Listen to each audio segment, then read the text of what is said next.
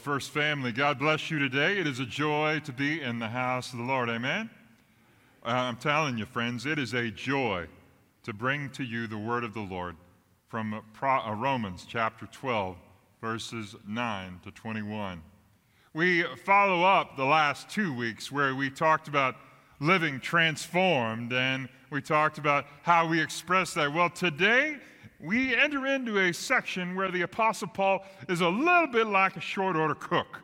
He's just flipping those burgers off like there's nothing to it. Really short, staccato-based statements where he declares some things are absolutely true, and here's what to do about it. If we were to sum up this whole section that my friend Mark read so well, we would say, live peacefully.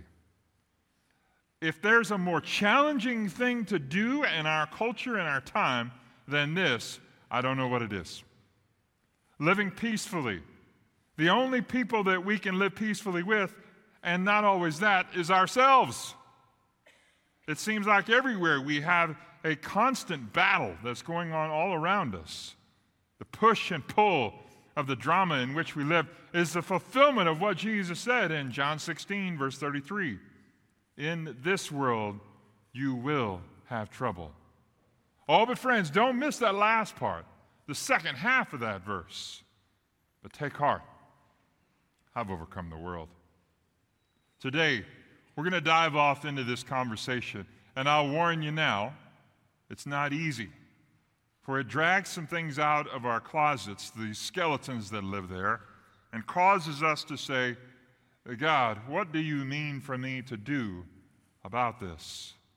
My prayer is that the transformation that we talked about 2 weeks ago will begin to take hold now as God gives you application steps of what that should look like.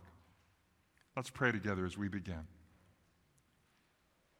We, your people, Lord Jesus, have gathered in this place to proclaim your goodness as we already have and to hear from your word.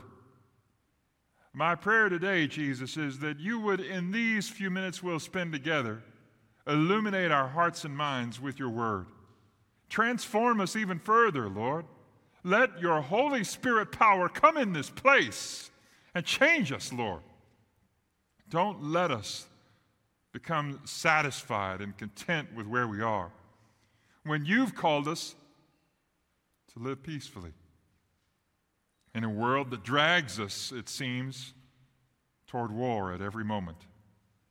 I pray, Lord Jesus, that this moment we would be transformed by you, and that these words would become the clarion call of how to live that out. We love you, Lord. It's in Jesus' name we pray. Amen. I want to take you back to Romans 12:9, where the Apostle Paul starts the conversation with, here's how to get started. Here's what he says: love sincerely in an insincere world. The insincerity, the lack of authenticity of love that we see around us is glaring. That's why the Apostle Paul starts where he does in verse 9. Let love be genuine. And as in case we didn't get that clearly, it's hidden in the Greek, but I'll tell it to you. This isn't an imperative. In other words, if you don't get anything else done, do this. Set aside everything else, rake the table clean, and do this. Love must be sincere. It's got to come from the inside out. Here's what I mean. Sincere love leads to loving action for the good and an intuitive rejection of the bad. Sincere love causes us to say, yeah, this starts on the inside, for it cannot find its way in unless I choose it. A lot of us want to choose to fake it till we make it. But I'm going to tell you, with love like this, you can't get there. Sincere love calls me to something deeper than mere emotion. It incites me. It causes me to be moved from where I am to where God wants me to be. Now, feelings might get me started, but they won't be enough to sustain me. There must be a will behind it to act, to set my points ahead and say, that's the direction I'm going to go. If love is to be genuine, It's got to be deliberate. And the choice of setting one's affection on Christ means choosing to love his body too. We, the church, are his body. Now, there's a lot of people who will bring to you stories about insincere love within the church. And there have been many who've said, well, because I've been burned at this church or that church, then I'm just done with church altogether. Let me tell you why I think that's foolish talk, all right? Not so many years ago, I went to a particular restaurant that I love dearly. And I ate something that upset my stomach, and you know what? Man, it was not a pretty sight. I was sick for the better part of 2 days. But you know what? An amazing thing happened. I did not stop eating. Not at all. In fact, as soon as I was over that, I went right back. Not only to eating, but eating at that restaurant. You might say, well, that's foolish. Isn't it, though? But it causes me to say, sincerity compels me. Sincerity. It starts when I choose it.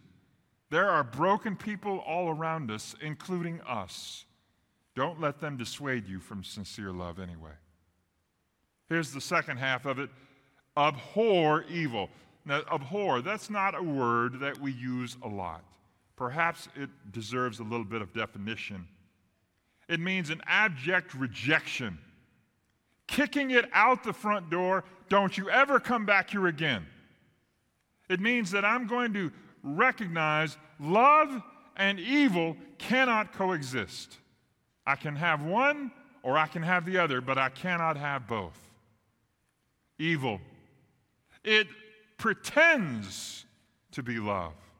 It calls your attention and says, if you love me, you'll think this way. But let me tell you, friends, evil thrives on its own wicked intent. The brokenness of people causes us to recognize it for what it is. Here's the problem. In our culture, to call something evil is a value judgment. And we can't do that, right? Because after all, who are we to judge? How many times have I heard that? I see these people that said, only God can judge me. And I want to go up and tap them on the shoulder and say, and you can be sure he will. I want to tell you, friends, there are some things that are evil. Okay, Darin, that's just your opinion. No, it's God's opinion right here in his word. There are some things that he says, don't do these things.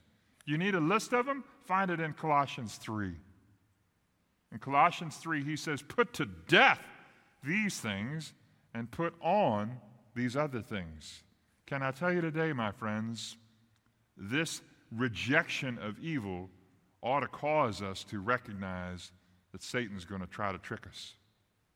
He's going to try to make evil look good. He's going to try to sneak it in the back door. He's going to dress it up so you'll not call it what it is and not recognize it for what it is. Can I tell you today, my friends, if it's outside of God's word, if it's outside of God's will, it's evil, period. And I want to encourage you to recognize today, God's not mad about it. He's just holy, and his holiness cannot abide by evil. If we want to live transformed lives, and we want our lives to be like Christ, we've got to follow suit. That's why the Apostle Paul moves on to the next thing. Hold fast to what is good. Cling to the good. Now, when I think of the word cling, I think of just one thing, and I am convinced these are objects of Satan sent to torment me, all right? Dryer sheets. So I go to Washington, D.C. to represent our church at an official gathering. I'm walking in the National Mall. I'm on my way from point to point, and I feel something down at the bottom of my leg, and I look down, and there's a dryer sheet sneaking out that has clung to my clothes and ridden with me from Midland all the way to Washington, waiting until then to jump out. Messenger of Satan, I'm telling you. Fast forward to Christmas of this last year. We are in a Christmas program, and I'm standing on the platform. It's an awesome day, and all of a sudden I see a dryer sheet start sneaking out from my sleeve. Messenger of Satan, I'm telling you. Now I said that in the first service, they said, Darin, you can pull those out of your clothes and laundry. You don't have to let them stay there. I know, but that wouldn't make a very good story, would it? I want to encourage you to recognize what cling looks like. It means that you hang on to it with every fiber of your being. You don't let it slip away, nor do you let it escape your sight. Evil is always going to be hanging around. Clinging on to the good means that you're going to embrace it. Let's move on to verse 10. Love freely. Love one another with brotherly affection. Outdo one another in showing honor. The kind of love we're to offer is the kind that is intimate and kind. A kinship that offers tenderness and understanding. It also offers correction when it's necessary. These are the marks that we want on our lives, and that's why he calls it brotherly affection. Notice the last half of verse 10. Outdo one another in showing affection. When I was summarizing it, it came out this way. Second fiddle is first rate. Outdo one another means that you have two servants, each one trying to outserve the other one. This connects with the command of humility that we find in verses 3 to 8. Now for us, the surrender of rights in order to outdo one another in service and love means that I get the chance to be like Jesus by surrendering my rights. Now, for some of you, as soon as I said the word rights, you shuddered. We have a real tight fixation as Americans on the word rights. We want to protect them. We want them validated. We want to ensure that nobody infringes on them. And there's nothing wrong with that. That's correct. That's true. There's nothing wrong with that until it gets to Scripture. Our rights are secondary because Jesus exalted himself by surrendering his. If we are to be like Jesus, then we're going to have to do the same. That's countercultural, Darin. You can't surrender your rights. People will abuse you. Oh, you mean like hanging me on the cross? See, if I'm going to be transformed, it's not going to be easy. It's not going to be neat. It's not going to be clean. And it certainly won't end with me on a throne. It means that I, to be like Jesus, must surrender my rights in order that I can outdo others in showing honor. Keep your zeal intact, the Apostle Paul says in verse 11. Don't be lazy in zeal. Be fervent in spirit and serve the Lord. What does this mean? It means don't forget why you started. Don't lose the energy God gave you when you got saved. Don't allow laziness a place in your service to the Lord, but keep that fervency, that zeal, that excitement on the ready. Sort of like the song that we ended our singing time with, The Hymn of Heaven, written by Phil Wickham. I can't begin to tell you how bad I want to stand up in my truck when I'm hearing that song. What a joy it is to be reminded of the hope that we have lying ahead for us. Because of that, we can press on. And get this, it's not just up to us to do it. The Holy Spirit indwelling us continues to move us along. Sort of reminds me of a story that I heard, and I don't know that it's true. It was about a boat party. A party on a boat, I should say. And things were hopping. The party had been going for a while, and even though the weather was kind of cool, it was a joyous ride. That is, until a young lady fell overboard. In a flash, a 70-year-old man jumped and was in the water with her. They were both pulled back to safety. There was a great celebration as everybody lauded the hero. Yay! He was wiping himself down with his towel, and he said, I just have one thing to say. I want to know who pushed me in. Maybe his heart was in the right place even if his body wasn't, right? Maybe his body was in the right place even if his heart wasn't. I want you to see the opportunity to serve sometimes needs a little nudge. Ask God to give you that nudge today, would you? Here's another thing that we come upon in verse 13. Rejoicing in what lies ahead for us, patient waiting for it to come, and constantly praying that it will be soon. Verse 12 is almost like the Apostle Paul has a pump-action shotgun. Bang, bang, bang. He's firing these things off because he wants us to be focused, rejoice in hope, be patient in tribulation, be constant in prayer. Like the other verbs in verses 9 to 11, these are all imperatives. These are things we must do. Rejoice, wait, praying. Our focus and our vision should be on the home that we have ahead, but not to forget those that are around us while we're on our way. Pursue generosity of your wallet and your home. That's what verse 13 says. Contribute to the needs of the saints and seek to show hospitality. Church family, let me brag on you for just a second. We set a goal for our Lottie Moon Christmas offering of $150,000. That money is money that goes overseas to support missions and missionaries all over the world. None of it stays local, all of it goes out. It is a wonderful blessing and privilege to say we collected over $152,000. I think that deserves a round of applause, don't you? Your generosity, friends, is making an eternity's worth of difference in lives all over the world that we will never see. It's one thing to serve them way over there when we can just send money, but this isn't all that the apostle is calling us to do. Seek to show hospitality. We have an opportunity, friends, and I want to talk with you about it very briefly. It'll be a conversation we have tonight at our church conference, and I want to encourage you to be there if you're interested in hearing more details. One of our mission partners, they brought to us a group of Chinese believers who escaped China. They brought them to Midland through a long story and long course of events, and they have taken up residence here. They were persecuted in China, and now we have the blessed privilege of having them here. About 3 weeks ago, they came to my office and they said, Darin, we have felt so welcome in your church and we felt so loved in the times that we've been here that we want to ask if we can meet in your building all the time. While that's an exciting privilege, it's also a messy one.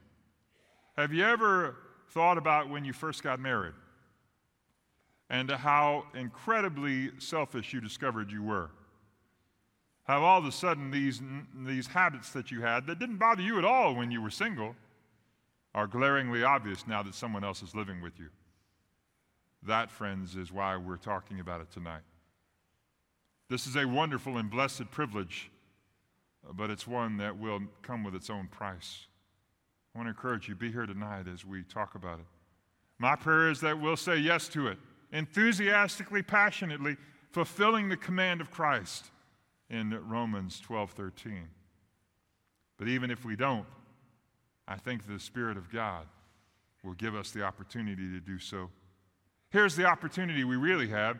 We get to teach them not only what it means to be Americans, but we get to show them what Texan hospitality looks like. I want to encourage you, be here tonight to be a part of that.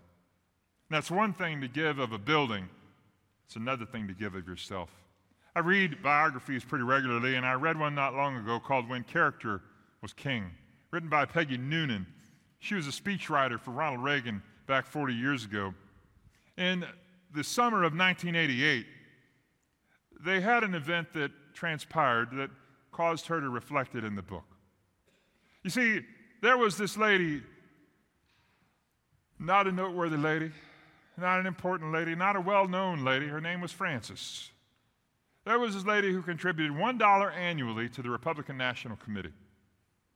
She contributed that dollar faithfully. And one day, an envelope showed up at her house, a fancy one. And it was from the Republican National Committee. It said, Dear Frances, we'd love to have you join us for a reception in the White House. She missed the last line. With your generous donation of X number of dollars and an RSVP. She stopped where it said, come to the White House on this particular day. So Frances wasn't a lady of means, but she scratched together enough money for a train ticket, because it was cheaper And for 3 days, she rode across the country to get from Los Angeles to Washington, D.C. Frances arrives, and on the appointed day at the appointed time, she shows up with her invitation in hand. And this 88-year-old grandmother shows up and shows it to the guard at the gate, who says, "I'm sorry, Frances, your name is not on the list. You cannot come in." Shattered, she stepped back to gather her thoughts. She didn't know there was a man standing right behind her. A Ford executive who had served the Carter administration as well as the Reagan administration said Moynihan was right behind her. He watched all this play out and pulled her aside. Said, "Frances, tell me your story." And so she told him the whole bloody mess. And then he pointed out to her about the donation and the RSVP at the bottom. Heartsick, she turned to go, and Seth grabbed her. Said, wait. So I can't get you in today, but are you going to be in D.C. for a couple of days? She said she would. Hang on and let me do what I can. Maybe we can work this out. 2 days later, he called her and said, "Okay, we're ready. Come at this particular time to this particular gate, and I'll be waiting for you." Indeed, he was. He took her by the arm and led her all through the White House. Oh, man, what a tour she had. See, he had gone inside and talked to all those that he knew, the staff who worked there all the time. He talked to the officials. He'd cleared her with security and got all those pieces in place. And can I tell you today, friends, she had the time of her life. She'd never had an experience like that. Tour was beginning to wind down. They were nearing the Oval Office. Said had warned her, "I'm not sure the president has time. He's very busy today, but maybe we can peek in and see him sitting behind his desk." The door creaked open, and Frances peered in, and there he was, sitting right behind the desk. President Reagan looked up and said, "Frances, these doggone computers have got us all messed up. If I'd have known you were coming, I'd have picked you up myself. Come in here and sit down and talk." Now, he did not have time for a visit with an 88-year-old nobody, but he made time. She walked in like a head of state, sat down on the couch in the Oval Office, and they, for an hour, talked like they were old friends. Both having been in California, they knew the same places, and the opportunity to bless her was President Reagan's. That, friends, is generosity of self. Now, you might say, "Well, I didn't like President Reagan. I didn't vote for him." Well, that's okay. You don't have to. We could have told the same story about some others. But this is the essence of generosity, giving of yourself first. Plug this into your life. 2 things right quick. 1, living with love in action will ensure authenticity. Love is an action and a lifestyle, not an emotion. If you're waiting for a feeling to be the tide that pushes you, you will forever be waiting. The second part goes right along with it. God's grace enables a transformed character. A transformation takes place as I move from who I was when Jesus found me to who he wants me to be. Romans 12:14-16 takes us to the next step. So what do we do with those who won't let us love them? Living in harmony with people is the next topic that Paul chooses to embrace. Bless those who persecute you. Bless and do not curse them. So I thought about this a lot. How to express this. And I happened upon the translation known as the Message. On the screen now are a translation of the same verse from the Message. Bless your enemies. No cursing under your breath.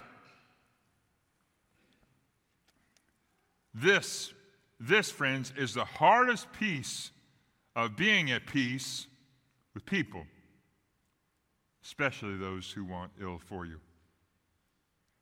It's a reflection of Matthew 5:44, where Jesus talks about turning the other cheek. Luke 6:27, where Jesus says, "Go the second mile." Jesus' command is clear. Love your enemies and pray for those who persecute you. This is inverse from what we're told everywhere else. Oh, friends, but this is why Jesus is different and why a transformed life is the only thing that will get us there. This is not theoretical for the Apostle Paul. We'll talk about that next week. He lives around the enemies of the people of God in first century Rome. At the same time, the call is just the same. Bless those who persecute you. Bless and do not curse. It comes right behind it and says, rejoice with those who rejoice, weep with those who weep. Live in harmony with one another. Don't be haughty, but associate with the lowly. Never be wise in your own sight. This is continuing the theme that we had earlier of harmonious and humble living. That means sharing, blessing, and suffering. If we are one body, and indeed we are, then the only thing that's wise is to double our joy when we share it and half our grief when we share it. And thank God both of those are true. When we give ourselves over to our community, conceit is no longer a problem because we remember all of us started in the same place, broken, needy sinners whom Jesus redeemed. It also causes us to be humble because it says we realize, gosh, Jesus did this for me. I want you to plug this in. We must decide in advance how we'll live with our enemies. If we wait until the enemy is at the gate, it won't be so easy. Now let's hurry and rush through the last section here. Overcoming evil with good begins by refusing to retaliate. Romans 12:17 through 21. When evil comes, and it will, how will I respond? What will I do? I know evil is just around the corner. How will I respond? Well, let's let it not be like this story. Man visits a doctor and gets the bad news that indeed that dog bite he had a couple of days earlier had given him rabies. The doctor tells him that, and immediately the man reaches into his pocket, pulls out his phone, and starts making notes just furiously. The doctor's rather confused, and he says, "Are you writing out your last will and testament?" And he said, "No," without even looking up. He said, "I'm making a list of all the people I'm going to bite." When evil comes, and it will, how will I respond? Paul's words to us starting in verse 17, repay no one evil for evil, but give thought to do what is honorable in the sight of God. If possible, so far as it depends on you, live peaceably with all. Beloved, never avenge yourselves, but leave it to the wrath of God. For it's written, vengeance is mine, I will repay, says the Lord.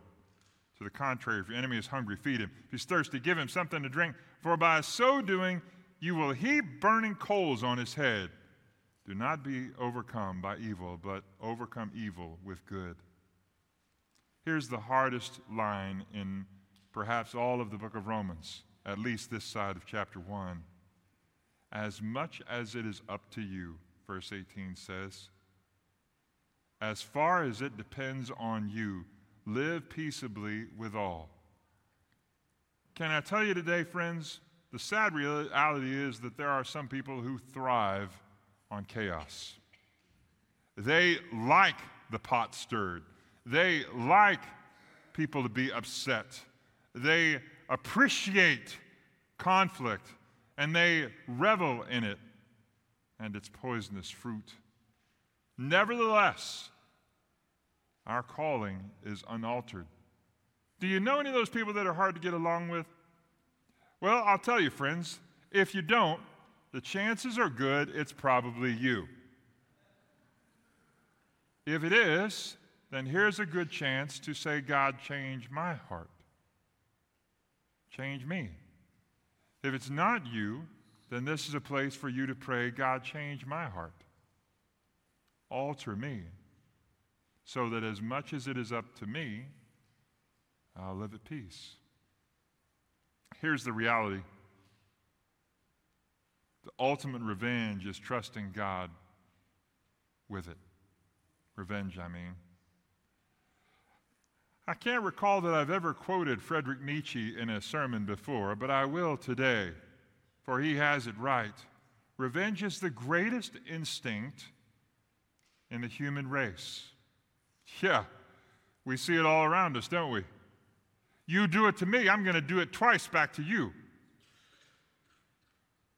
But in a citation from Proverbs 25 that you'll find there in Romans 12:29, or 20 rather, Paul calls us to non-retaliation. In fact, he calls us to more than that. He calls us to blessing when wronged, offering kindness.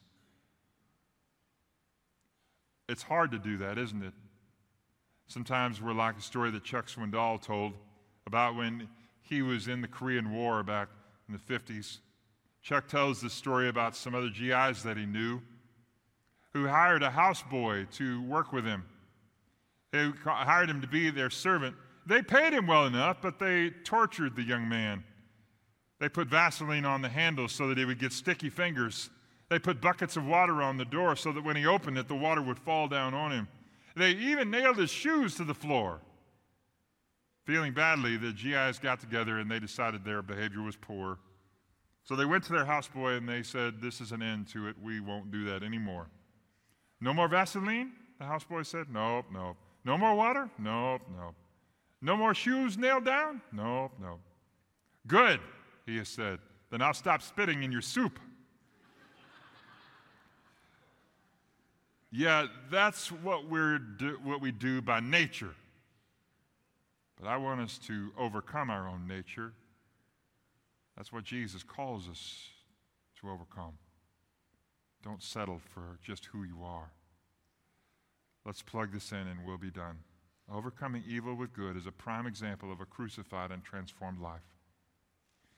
If Jesus is our Lord and Master, and I pray that he is for you, then don't let yourself become intoxicated with the idea that Jesus wants to strike back, the idea that Jesus hates the people that you hate.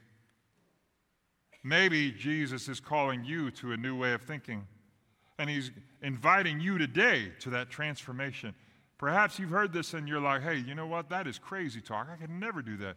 Then I want to invite you to a transformation that only Jesus can give you. He invites you to himself today. Today, right here and right now. We're going to stand and we're going to sing, and here's what I want you to do. If you're one who would say, "Darin, I need that kind of transformation. Loving my enemies is impossible where I am. How do I get there?" Then here's what I want you to do. I want you to come down and talk with me right here. It won't be easy. Everybody will be watching. But you know what? If you're that convicted, if you're that convinced that the Spirit of God is tapping you on the shoulder, this is your day. Maybe you've already done that, but you never got baptized.